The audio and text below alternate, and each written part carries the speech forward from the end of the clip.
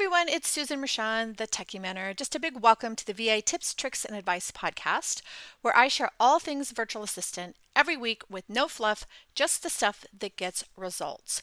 My mission is to empower virtual assistants like you with my VA freedom and flexibility framework. It's going to help you thrive in this new digital era.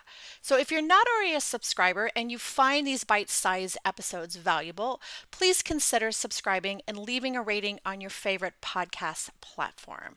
Your support is so appreciated and it helps me to provide helpful content to this amazing community. Now let's dive in today's episode, and as always, thanks for listening. Hello my friends, welcome to this week's episode. And today's hot topic is all about authenticity.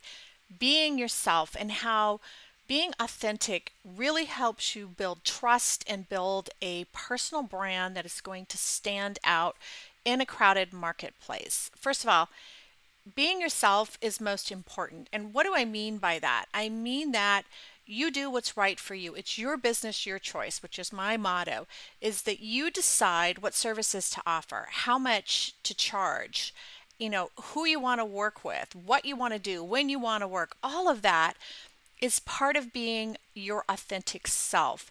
I know for me, when I left corporate, I had a really hard time trying to separate what I wanted to do and what I had been brainwashed to do all those years of being an employee. And honestly, it took me about a year to figure out that I didn't have to follow the path that I always followed when I was an employee. I was able to do what I wanted to do because I quit my soul-sucking job for freedom and flexibility, and I found that I wasn't doing that because I wasn't being authentic to myself and what I really wanted to do, because I'm a people pleaser, and I thought, well, these are the things that I have to do. So when you show up as your authentic self, it really helps you stand out in a crowded marketplace. Plus, it helps you build trust. What do I mean by that? If you are taking on clients that are not right for you, it's not a good fit for yourself and for your client. And that's also not being authentic. And I get that there are times when you need a client because you've got to pay bills. But then you have to look on the flip side, is that really serving yourself, and is that really serving a client? So authenticity, I'm going to tongue tie that one probably more than once, but anyways, being authentic is a cornerstone of trust in business relationships, because this is a relationship-based business.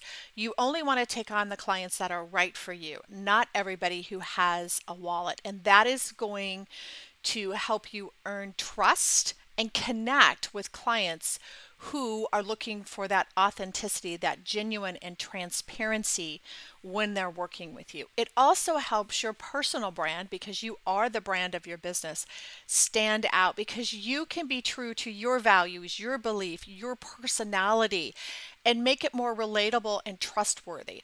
That's why copying somebody else doesn't work, because it's not you. And if someone is attracted to what you're putting out there and it's not you, they're not attracted to you, they're attracted to somebody else. And that's really what it's about. When you're being yourself, you're attracting the right people to you, and you're repelling those that aren't right for you. So it's all about showing up for yourself and not being afraid to put your values and beliefs and personality out there. And I know it can be hard, especially for those of you like me who were an employee for years and had to bite your tongue, and you didn't want to rock the boat, but now is the time to do that. Now is the time to put your spin on things, your opinion on things, talk about your values and your beliefs and what you really want to focus on and how you want to change the world by doing what you do, because that gives you power. Your voice gives you power, and that's what's going to draw in the right people for you. And that really takes us to creating authentic content. When it comes to creating content, you want to create things that are you. So your voice. And that's why, and this is my personal opinion, is that when I listen to a podcast that I feel has been scrubbed of all the humanity, so there's no mistakes, there's no pause or statics or ums or ahs or okays, to me it just takes away the humanity of it. I mean, one of my favorite things is watching bloopers of TV shows, because there's the human aspect. that's why I don't scrub my podcast. You hear me do and ah and okay, because to me it humanizes it. And it's me. That's authentic to me. And it's the same thing with my blog post and some of my social media posts because I write like I talk. That's me. And the other thing is when it comes to creating content that's authentic to you and your authentic voice, it's going to repel people and it's going to attract people. So for instance, I've read dozens of books on money mindset and mindset, and I can pick up one book that's been, recommended or suggested to me by lots of people, and I just don't get it. I'm like, I don't understand. So I'll pick up a second book that says basically the same thing, but the second book I get because it resonates with me. It draws me in as where the first book did not. And that's what I'm talking about here. It's the authenticity of each person. It's just that one didn't resonate with me and the other did. Because there's dozens and thousands probably of books out there on mindset. And you're thinking, well, there's dozens of blog posts or podcasts or social media updates or emails of people saying the same thing. But it's not the same thing if you infuse your personality and be authentic in there. And don't scrub it. Just be yourself, which means you need to own your mistakes and your vulnerabilities. So if you make a mistake, own it. Address it. Say, oops, screwed up. I do that all the time. In fact, this past week, I made a mistake. I said I was going to increase the price of something, and I completely forgot to do it. And I owned it because honestly, it slipped through the cracks.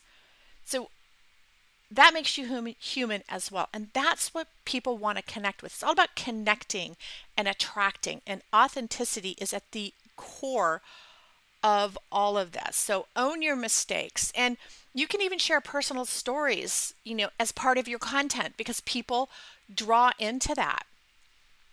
Your vulnerabilities, your mistakes. I know I do that because it just helps me let other people know that they're not alone if they make the same mistakes or similar mistakes, that it's okay. It's a part of being human. And then last but not least, still very important, is your authenticity with clients. Being who you are, saying what you need, saying what you mean, and being professional, but also being authentic with your client relationships, because that at the end of the day is so, so important. So really 5 top things to take away. Make sure that you're being authentic because it's the cornerstone of trust in business relationships. And that is what this is all about.